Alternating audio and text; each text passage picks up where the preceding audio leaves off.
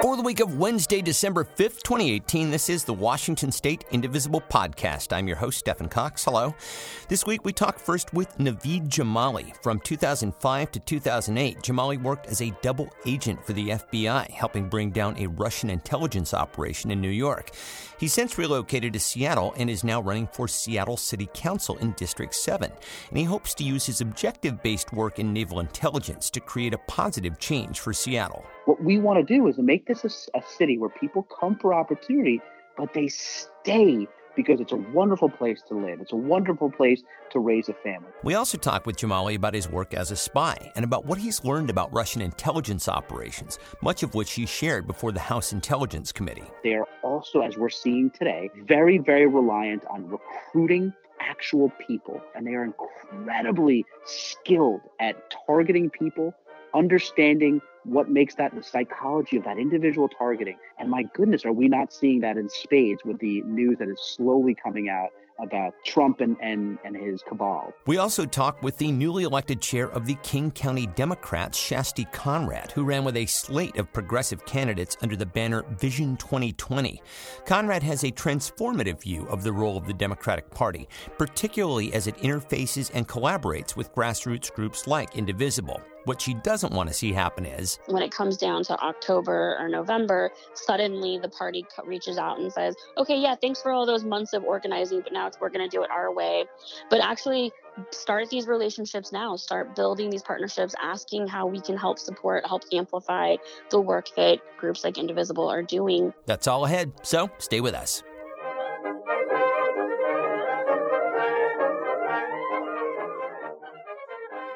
My guest, Naveed Jamali, is a candidate for Seattle City Council in District 7, which includes Downtown, Belltown, Queen Anne, and Magnolia.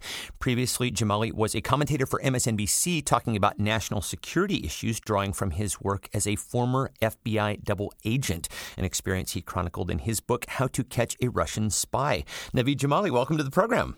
Hey, thanks so much for having me. So, I have to start by saying I have interviewed a ton of candidates for office on this show, and your background is by far the most interesting.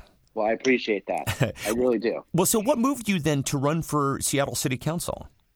I think that one of the big things is working on the national stage and sort of seeing the discord, the fact that, as someone who was in the national security sphere, that even national security was no longer something that would unite ideology, left, right, political parties. It would not really bring everyone to one tent to work on consensus. That when I look at the national stage, it's just so fractured right now. And my concern was really that to see that happening in Seattle and to really realize that if we're going to make a change, if there's going to be things that are going to be addressed, if we're going to have positive, progressive values, then perhaps the best way was not the national stage, but in fact, local politics. And I really, really believe that. If you're going to positively impact people's lives, what better place to do that than on the local stage? I agree, although I think you have your works cut out for you creating consensus in a city like Seattle. And I think you probably know that going in. But sure. In terms of your approach, you talk about strategic objectives, basically, as guiding what you do. Is that one of the ways in which your work in intelligence crosses over into the role of elected politics and specifically the role of a city councilman? Yeah, I think that's exactly right. So I want to look at this as a problem, as being a problem solver. I mean, look, really the reason that I wanted to get into Seattle politics is specifically because I think there's an opportunity to make change.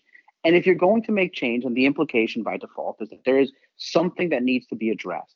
And if you're going to address something and propose a solution, then first thing you need to do is define what the problem is. And I think that's perhaps one of the biggest failures I see with city politics here, and specifically the current city council, is not that these aren't good people, not that these aren't people that are smart, that have their hearts in the right places. It is just simply a failure to identify the problem for which they're solving. They'll go right to the minutia of it, and they'll fail to sort of identify this context. And so that's why I start with a strategic vision. What exactly is the vision for Seattle? What exactly is the problem that we are addressing? Yeah, and that obviously is something that you learned as an intelligence officer, that in order Sure. to achieve what you're after, you have to make it goal-oriented. So let's break down a few of the things that you talk about on your campaign website. One of the first things that you note is that Seattle is a city in transition. I think that's inarguable.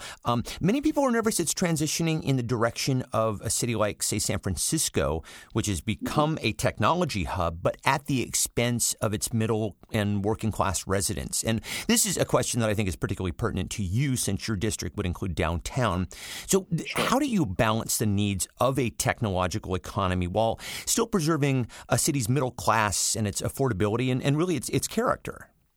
I think that's exactly right. When we think about San Francisco and the surrounding areas, the biggest challenge that Seattle faces in regards to transition is that we have done we've had experienced tremendous growth. We've had people like me who've come to Seattle for opportunity. The issue now is that we can no longer be a transient city where people come here for 1 to 2 years, have no vested interest, and move on.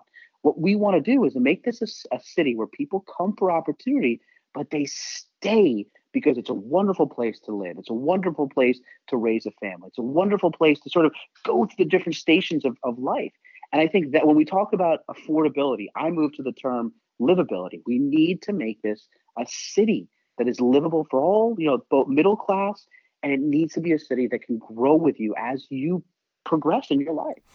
And that leads into another one of your platforms, which is the issue of infrastructure. So if you're talking about creating a city where people are going to want to stay, that means a significant amount of investment on things like infrastructure. So where do you see that fitting in? And I guess more importantly, where do you see the money coming from to build up the needed infrastructure in Seattle? Yeah. So, look, the first thing to say as an outlier here is that when it comes to infrastructure, when you look at any major tier one city, there is clearly a strong partnership with the federal government. So city council, that's not something you can impact, but it's worth just noting that. Look, one of the things, Stefan, that I propose, and I feel very strongly, it's a question of something as simple, or I shouldn't say simple, but something specifically like the size of the Seattle Police Department. I think that when you talk about San Francisco, you talk about Boston, these are somewhat comparable cities in that they are close. Now, in both geography and population, Seattle is significantly larger than both. Yet, when we think about things on the enforcement side, when we think about things like response time, when we think about things like, honestly, like police reform, when we think about use of force, I look at this and say, we are understaffed. We are a police force that has 1,300 police officers versus Boston and San Francisco, which are well over 2,000.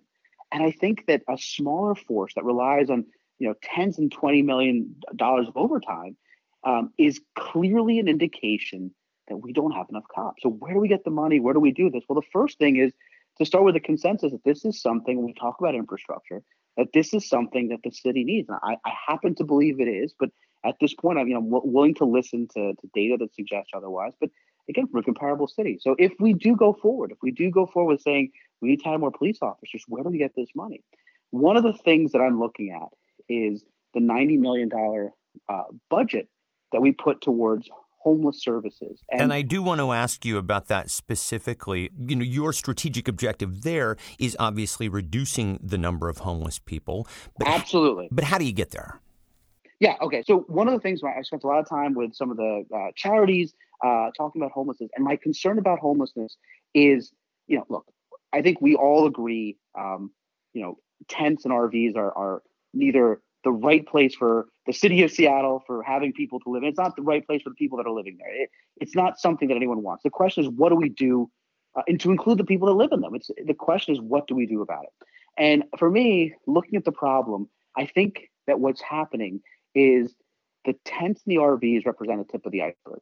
They represent the visual part that we all see, but they don't represent the totality of the problem. And I think, again, in discussions and sort of collecting information, one of the things that concerns me is the concept of prevention, that this idea that there are people who are housing insecure, housing unstable, single parents who are renting, who are a medical bill away from not being able to pay rent, from a working single person who works an hourly job and breaks an arm can't cover insurance, can't go back to work, and potentially could lose their housing. These are people that we want to keep housed. These are places where we want to focus some of that preventative health, that preventative effort, not because it's also just happens to be the right thing to do, but also from a financial sense, it's much more cost effective to help someone stay in their home than it is to put them back in a home once they've lost it. And look, there's another part of this, which is once someone is homeless, the incidence, the likelihood of both drug addiction and mental illness increase dramatically. So it's the benefit of really looking at preventative things. Why is this problem happening? How can we help people before they hit the levels, the throes of deep homelessness? Since you're talking about public health issues, you just tweeted this morning, and we are recording, I should mention, on Tuesday, December 4th, you tweeted that you are against safe injection sites for the drug-addicted population. Advocates tend to frame this as a public health issue, saying that most addicts are going to continue to use, and so offering them a safe injection site prevents the spread of needle-borne illnesses like HIV and hepatitis, and that they can also potentially save lives if people overdose. How do you respond to that? Yes, and there is a public health concern. I think they're responding in two ways. First is, what is the priority here? And look, we are a city of limited means, limited resources, and limited time. And so I think that from a standpoint of a priority, I want to help people. I want to make sure there are resources. I want to make sure there are the right facilities. I am concerned that this is, again, a very minute tactical problem that is not addressing the larger problem as a whole, right? So why are people becoming homeless? Why are people moving into drug addiction, whether it's opioids or whatever it is? Like, that's where the focus should be. And what I'm getting at is my concern is that these issues have been framed by these very minute solutions. And as a result, we're losing sight of the context. So I want to make sure that there are resources. I do not want to criminalize poverty. I do not want to criminalize addiction. Do not want to criminalize mental health. I'm very, very concerned about those three things.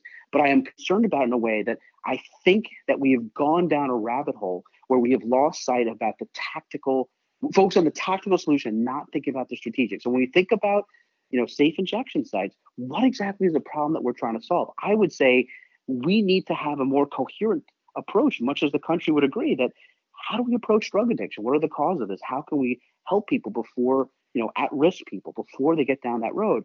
This is where I want to put the focus. So I feel very strongly that we go to these solutions that are tactical in nature without talking about the context, without talking about the strategic vision. We've already lost the fight. Well, so this is obviously a guiding principle for you. And I should mention this is early in your candidacy. The election is a year from now, and policy matters are always works in progress. And so we will look forward to seeing how these issues evolve for you over the next year. So I do want to shift over and talk about your work as a spy because it is fascinating. So you were a Navy Reserve intelligence officer, but when you went to work for the FBI as a double agent, passing secrets to the GRU, which is the Russian intelligence agency, you say in your book that you were an NYU grad who was married and living on the Upper West Side in New York. So talk about how and why you got this assignment. Like many of these things, it's a story that's so crazy that it can't be anything but true. I, as you said, I'm a New Yorker. I'm a first generation American. I'm the son of two immigrants. And, being that sort of first American, identity is a really interesting thing. It's an important thing. And for me, as long as I can remember, I wanted to be as American as possible. So when September 11th happened, I was working at Harvard, and I just felt this really strong urge to do something, that this sort of meaningful career that I had in technology, it just was redefined literally overnight.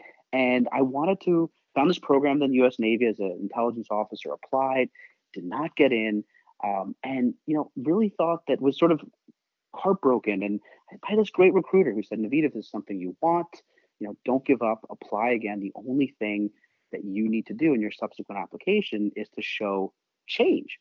And I got into grad school. It really wasn't for me. And I came up with this harebrained idea that perhaps I could approach the FBI, who had been coming to my parents' government contracting company, and offer to help them with these Russian spies that had also been coming there.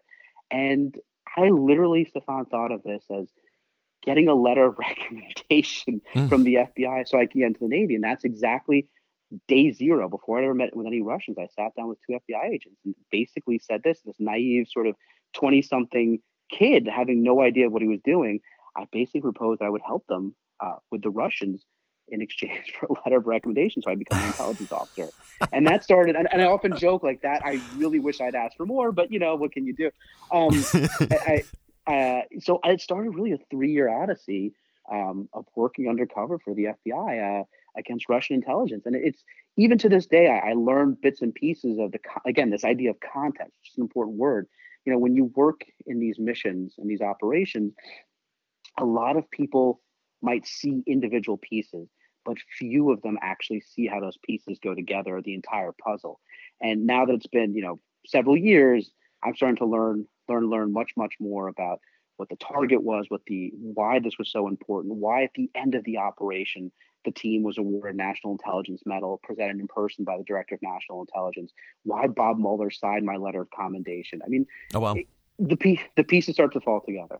Well, I do want to talk about some of the insights that you gained through your work, particularly in context of the situation that we're currently in. But I do want to just ask a couple more questions about your experiences. Please. So, in the book, you pass American secrets to a Russian diplomat, and I'm curious how you gained his trust. So you talk in the book about how during one of your earliest interactions, you accidentally slammed the guy's head in the trunk of a car.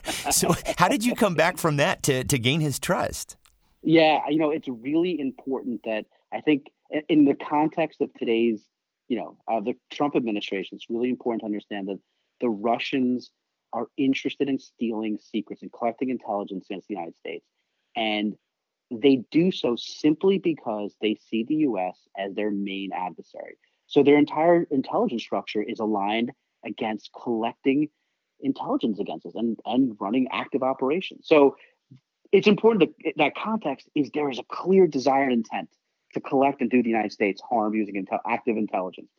So yes, so they targeted me in large part because they saw that there was a value, and even slight missteps like slamming the trunk into the head of a GRU Navy captain didn't dissuade them. They are really, really committed to this mission. They are really committed to cultivating people, because at the end of the day, we focus on cyber. We focus, this is the big thing in press, that people steal secrets using technology, but the reality is that's not the case. The best way to steal secrets is by co-opting or recruiting an individual who already has access.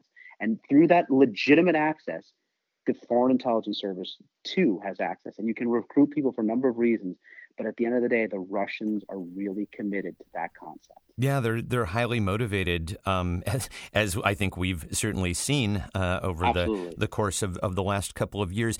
Before we move on, something I've always wanted to ask, when you do work as a double agent, is there always a little bit of a cloud of suspicion over you? Like, I don't know how if somebody who, say, has an affair and then marries the person that they had an affair with, that they might not always trust their new spouse. Are double agents treated with suspicion in the intelligence community? Well, so I can tell you that there's for the Office of Naval Intelligence and many other intelligence agencies, there's always a saying, in God we trust, everyone else we polygraph.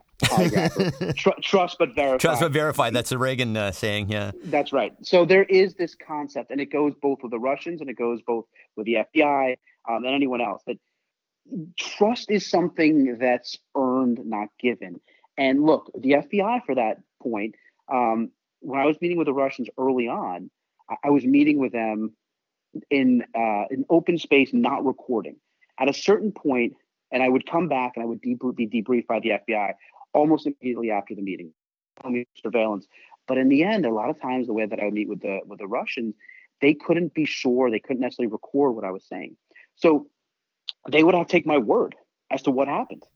Now, that'll change when I started recording our meetings and with the Russians, and they could actually compare what I was saying against the transcript. So, and they did that very purposely. So you're right. It's not a question of because you're a double agent, you're not trusted. And in fact, I will tell you that as an intelligence source, so someone who tells an intelligence agency, I am here, I see this, part of the rubrics or part of the paradigm is going to be how trustworthy is this person's information? Right. Well, they've been right before.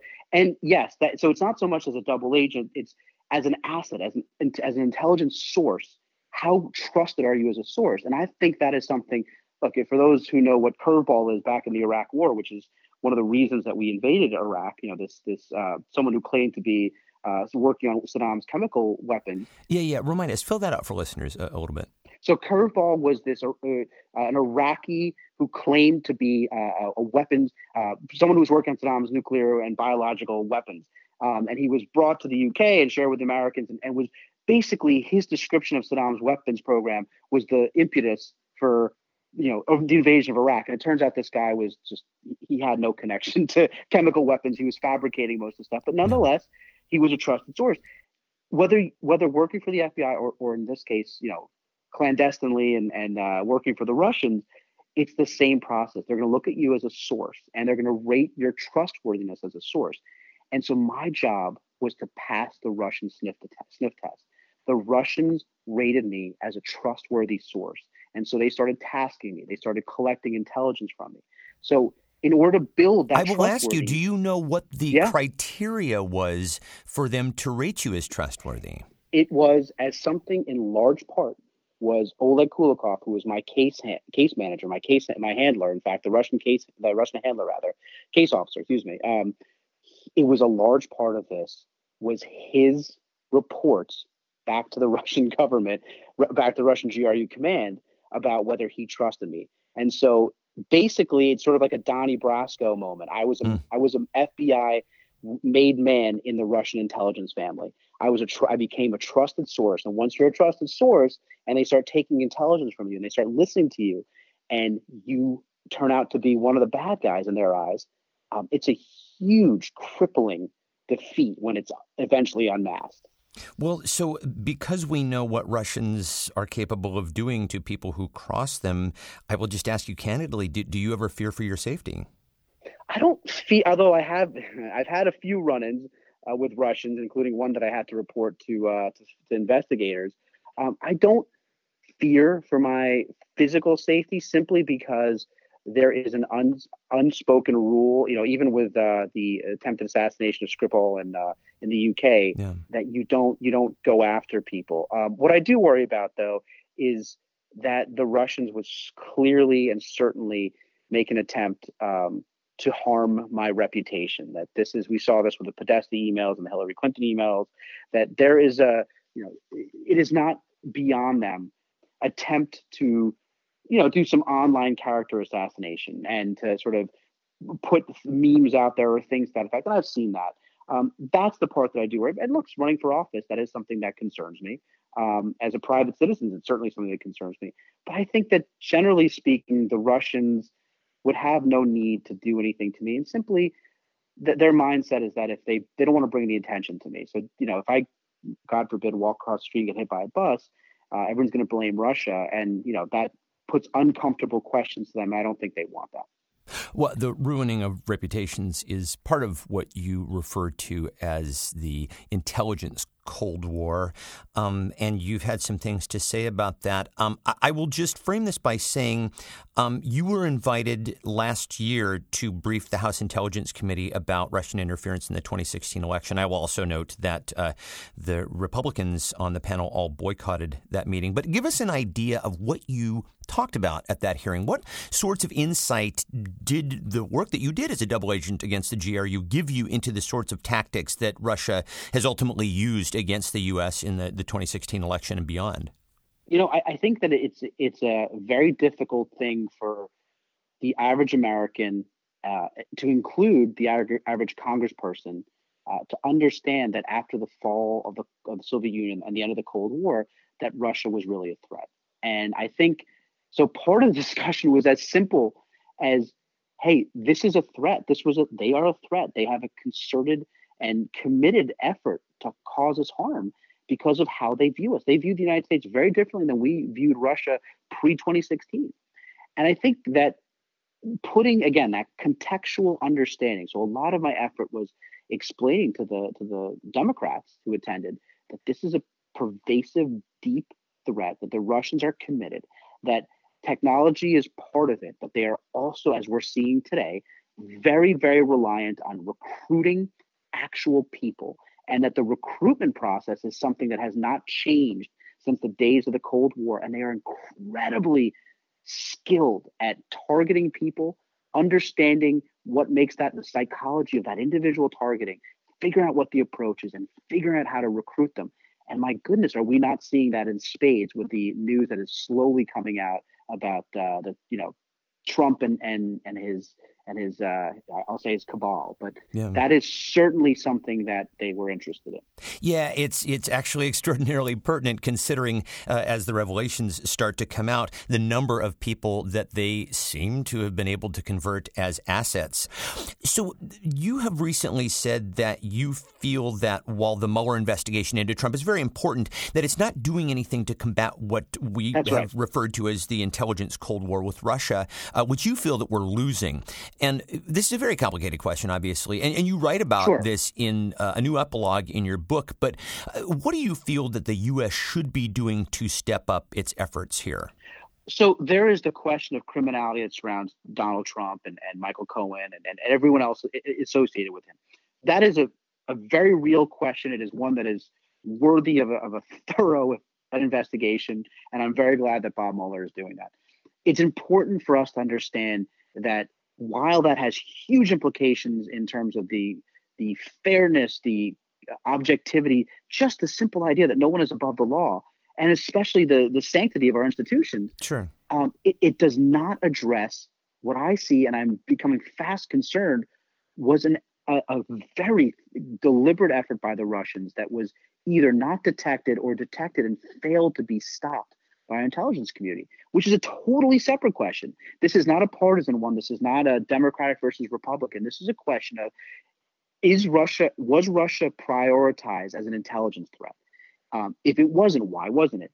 If it was, did we fail to detect this? If we didn't fail to detect it, then the question is, why do we fail to neutralize it? No, again, there's a mistake that's being made here. Counterintelligence operations do not result in perp walks. They do not result in court cases.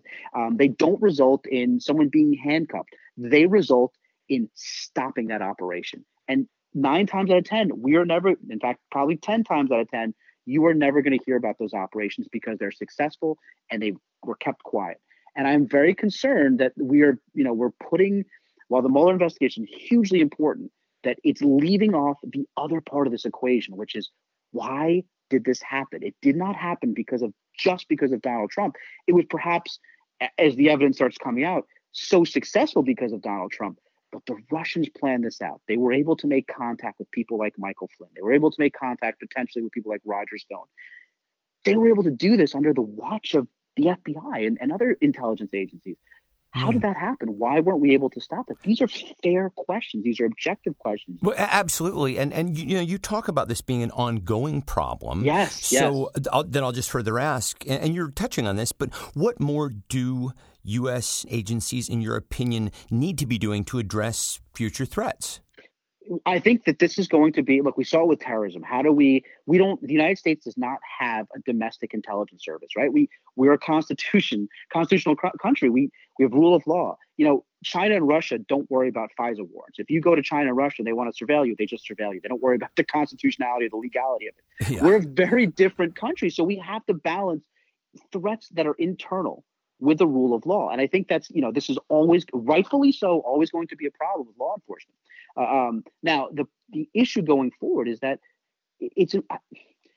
Americans should understand that Russia, just as we saw with Oleg, just as I saw with Oleg, they have people here in the United States whose job it is to target people for recruitment.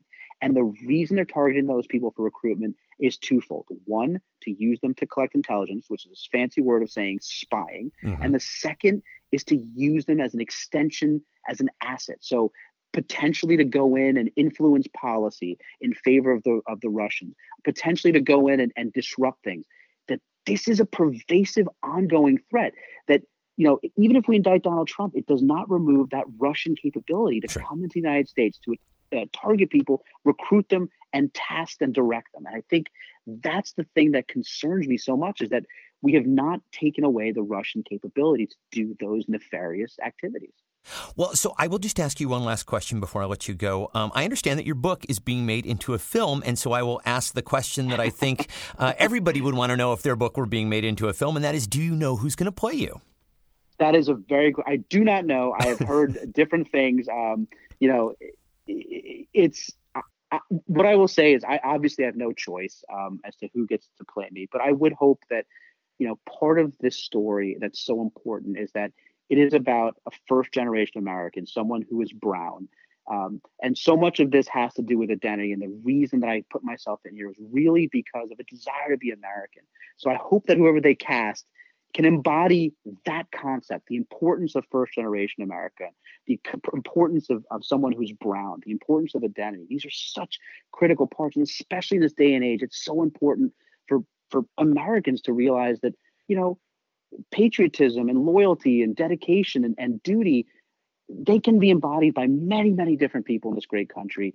And, to see a face that isn't perhaps what they always think, one might look like. And that does this sort of stuff. I think that's so important. So I hope Hollywood eventually does the right thing and casts someone who embodies those values. But again, I unfortunately have no say. Otherwise, I would throw your hat in the ring. Honestly. Well, thank you very much. I don't think that I maybe embody those same sorts of very, very. They make an exception. Maybe, but but you do make a great point and a very salient point about patriotism and really what it means to be American, coming in so many bases and forms. Yeah. Naveed Jamali is a candidate for Seattle City Council in District 7, and I will mention that his book, How to Catch a Russian Spy, is now available on paperback from Simon & Schuster.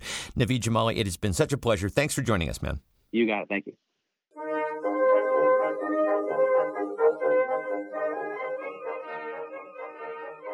So last Saturday, the King County Democrats elected new leadership in their reorganization. And in an exciting turn, a slate of progressive candidates known collectively as Vision 2020 swept the top spots, winning every position from chair to fourth vice chair. And here to talk about all of this is the newly elected chair, who I should mention received 76% of the vote, Shasti Conrad. Shasti Conrad, welcome. Thank you so much. Thank you for having me. Hi, everyone. Yeah. So, I want to start by talking about Vision 2020, and we can talk about what the group stands for in a moment. But I'm curious about the impetus to assemble a slate of candidates to run for leadership the way that you did. And I should mention that you were previously the first vice chair for the King County Democrats before the reorg. So how did you conceive of putting a slate of candidates together, complete with statement of purpose and actually a website? That's not usually done, is it?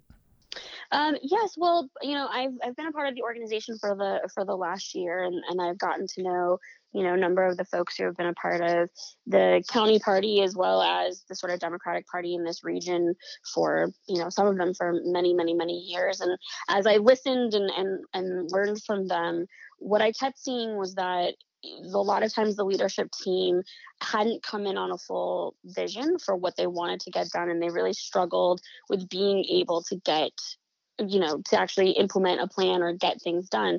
And so we just decided that it was important to have a solid team that was really set on, trying to clearly identify and create a mission for the county party to bring in underrepresented communities. And that was really important to have everyone sort of bought into that vision. And then as a leader, I have learned that the best thing that I can do is to, offset, complement, supplement, my own leadership strengths and weaknesses by bringing other people around me who bring other skill sets, who bring other perspectives. And so I knew that I very much wanted a team that would balance, sort of what I was bringing to the table. And so we went out and looked for folks who represented different parts of the county, who had different experiences, different, all of us are Democrats, but who come from different parts within the party in terms of a spectrum of, progressives who were, staunchly Bernie supporters, to even a few folks who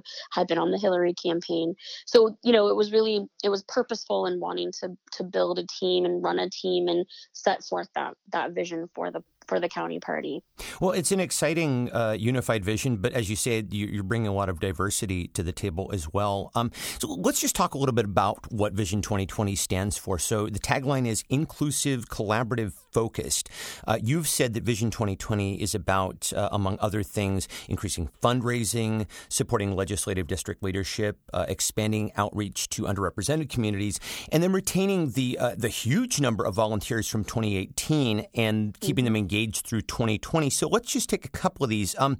First, you have acknowledged that membership in the King County Dems has dropped over the last couple of years. In a piece that you did with a stranger, you said, quote, "The party hasn't been great at giving people something tangible." What did you mean by that?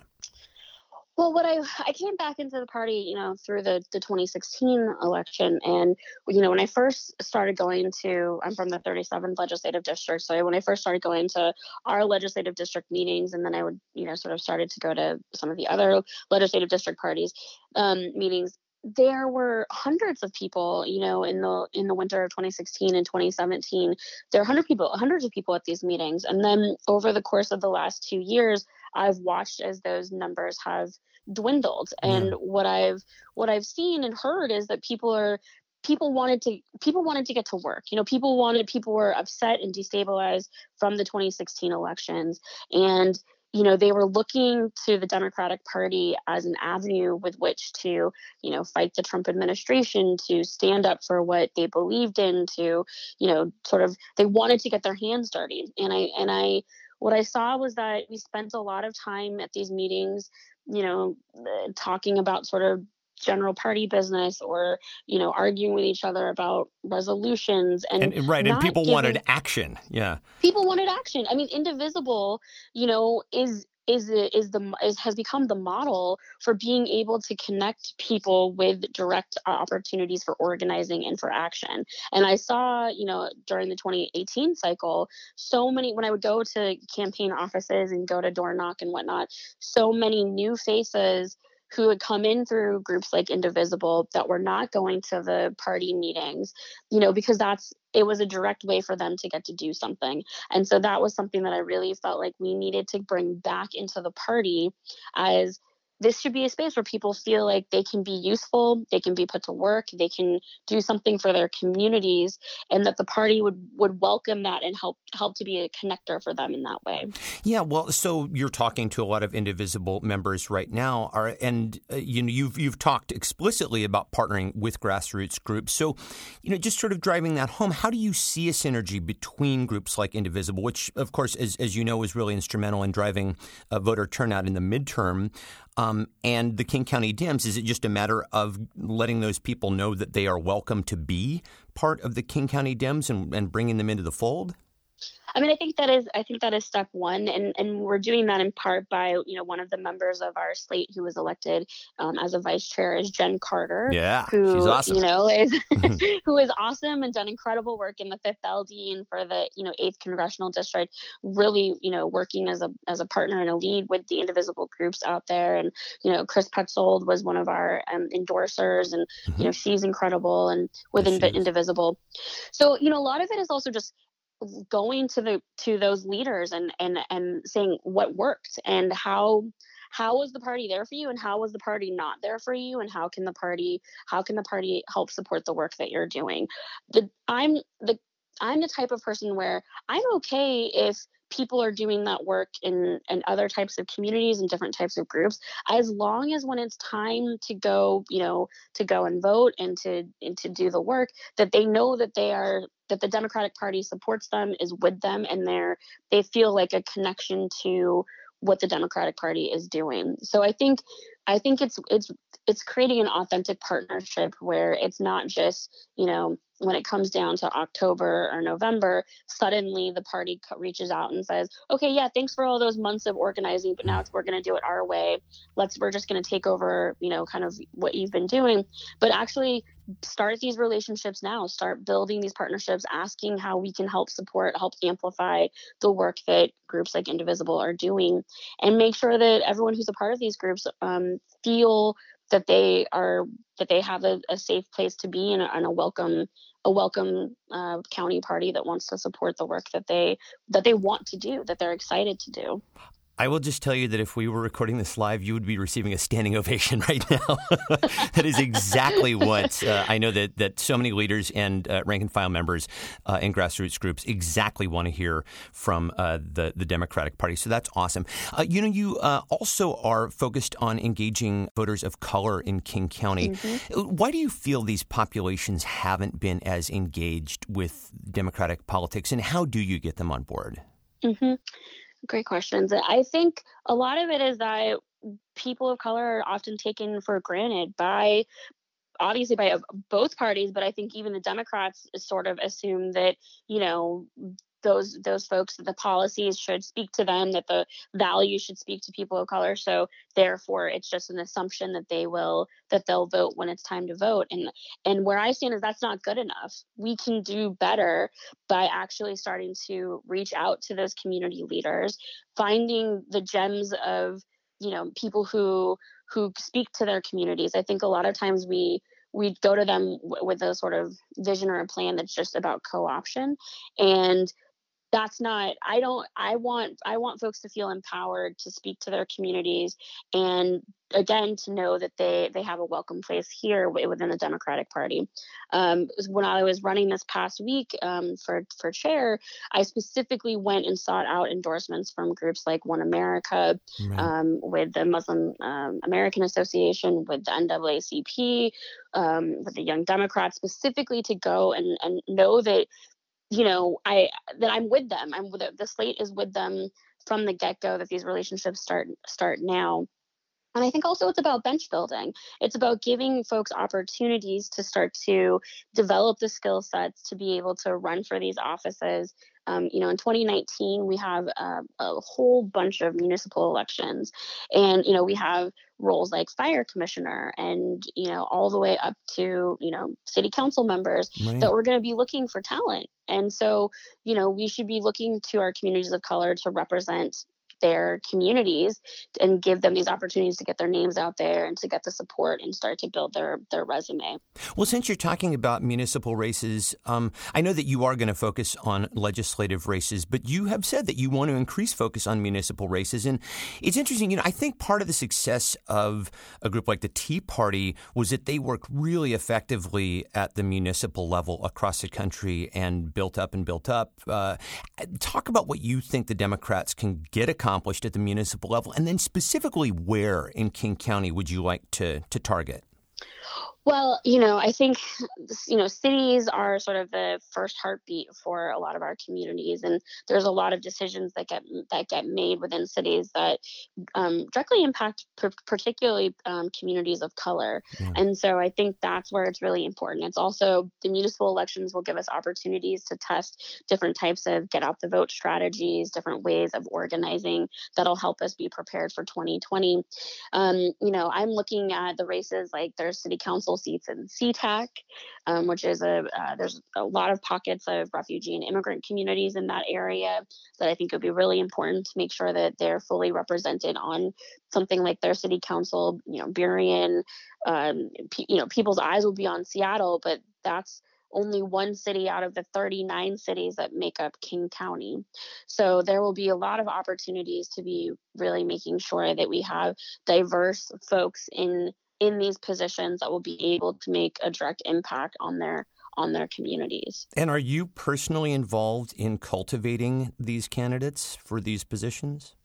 That's it. Yeah. I mean, that's where we're starting. I mean, in order to receive the endorsement from One America, they had a list of bullet points, and one of them was to really ensure that we were going to be bench building and that we were going to be looking towards communities of color and of immigrants and refugees, and really helping to cultivate that talent, match them into positions that would create fits for their communities, and then to help them be able to grow and connect and network with other people so that they will be able to be successful if we are to get them elected into these positions.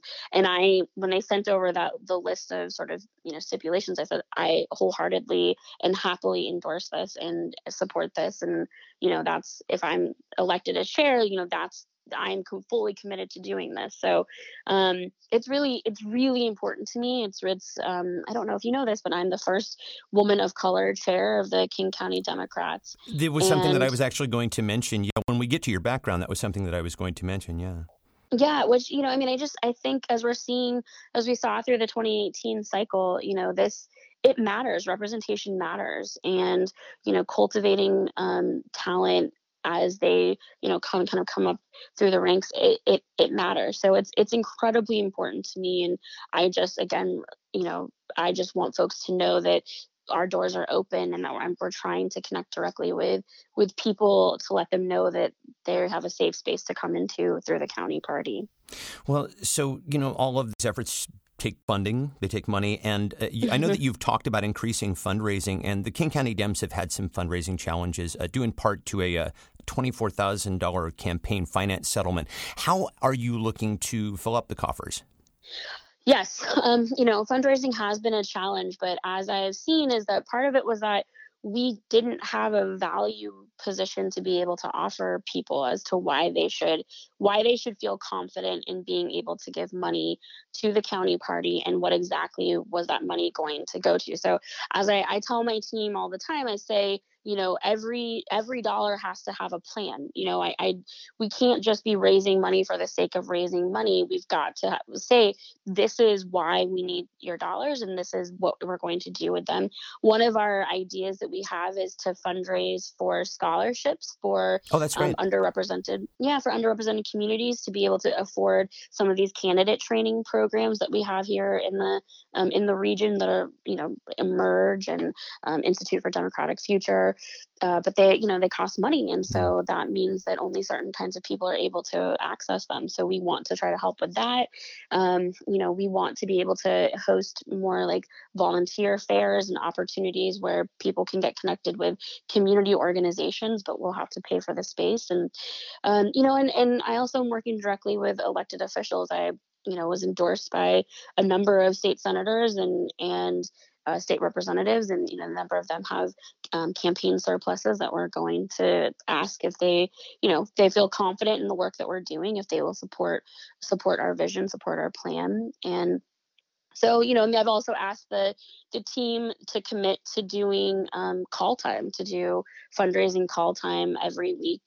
To, if we're going to go out and ask people to support, then we have to be willing to put our work into it and actually make these phone calls, build these relationships, and ask folks to give and get to know us because they trust our leadership to do well with the funds that we're asking them to give us. Yeah, exactly. I mean, it all goes back to the platform. People want to make sure that the money they're giving is doing great work, and it sounds like it's going to be. So, like I said, I do want to talk briefly about your background before I let you go. So you worked as an Obama field organizer in the 2008 campaign as an advanced person, and you actually served as a staffer in the administration. And I'd love for you to just talk a little bit about that experience and how it's informing your work and your vision now. Yes, I was fresh out of college, graduated from Seattle University into the Obama presidential campaign, and so much of my leadership style comes from having watched how President Obama built his team, how he worked with talking with people, with making sure that, both his campaign and then once he was in office, how open government could be, but also how much you need a leader to have a strong vision and a strong plan, and that people put their trust into that leader to get good work done. Right. And so it was incredibly informative. I mean, I was in my early 20s. It was my first the White House was one of my first real full-time jobs. That's pretty incredible. Right? Not everybody gets to say that. Yeah.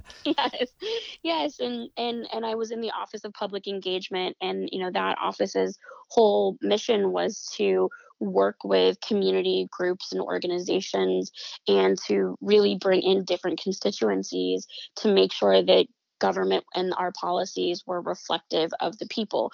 So, that I always come back to the lessons that I learned during that time period. And they have shaped my entire life. I had planned on becoming a professor, and I was going to, teach. I was going to go to graduate school and be a sociology professor. And then I got to DC and I got to the White House, and I was like, wow, like we have a real opportunity to change the way that government interacts with the people, and that, being led by the first Black president, here's an opportunity for people of color to really see themselves reflected. So, that's what I'm still trying to do. That's what I'm trying to do here currently with the county party. And I'm just incredibly grateful for that time. Well, it sounds like it really prepped you to be a uniter and bring people together. And I will just ask you, since you also worked on the Bernie Sanders presidential campaign, how you anticipate dealing with some of the inter-party skirmishes that are probably going to arise as we get closer to the 2020 election. How are you looking at handling that when it comes up? Mm-hmm. Yes, I mean, that experience in 2016 on the Bernie Sanders campaign was also incredibly informative, and really showed me the boldness of Bernie's vision, how much it was also a uniter, and that it brought it built this incredible coalition across all kinds of communities, and different generations, and people were really united behind this idea that we could have a more progressive country, more progressive government. And yet, I also learned some hard lessons about understanding party politics, Mm-hmm. and understanding, that even when we ultimately, might have some of those internal battles, we still have to come together, because at the end of the day, our side, the Democrats, we are different than Republicans, and we are more closely tied to what the majority wants, and the public. I always like to remind people that we won the popular vote. More people are with us, so I think we can have these internal discussions, but at the end of the day, we have to come together. We have to always remember that we are ultimately on the same team, but we also have to open this space up. We have to make sure that just the folks who have always been in these positions, that they also are able to sort of shake out of the echo chamber a little bit and make sure that they have direct access to hearing people's voices, which I think is something that Indivisible has done so well at being able to hold, everybody from any political persuasion, but people in power, to hold them accountable and to make sure that, the people's voices are being heard. We're going to have to do that internally, while we also are fighting against the Republicans and the Trump administration. Well, there's that standing ovation again. Shasti, Conrad, you're wonderful. I appreciate you taking the time to join us on this show, and we really look forward to seeing the work that you're doing with the King County Dems. So thanks so much. Thank you so much. And yes, please reach out, and please feel free. That the county party is a space where we want to continue to hear your voices. So thank you so much. And that's going to do it for this week's show. For links to everything that we talk about here on the show, you can go to indivisiblepodcast.org to learn more. You can also subscribe to the show there, too. The email address for this show, as always, is indivisiblepodcast@gmail.com, and the Twitter handle is @indivisiblepod. The Washington State Indivisible Podcast is a production of Get Creative, Inc., with production assistance from Cecilia Knob. Special thanks to Joshua Trubin this week. And as always, thanks to you guys for listening. Talk to you next time. Bye.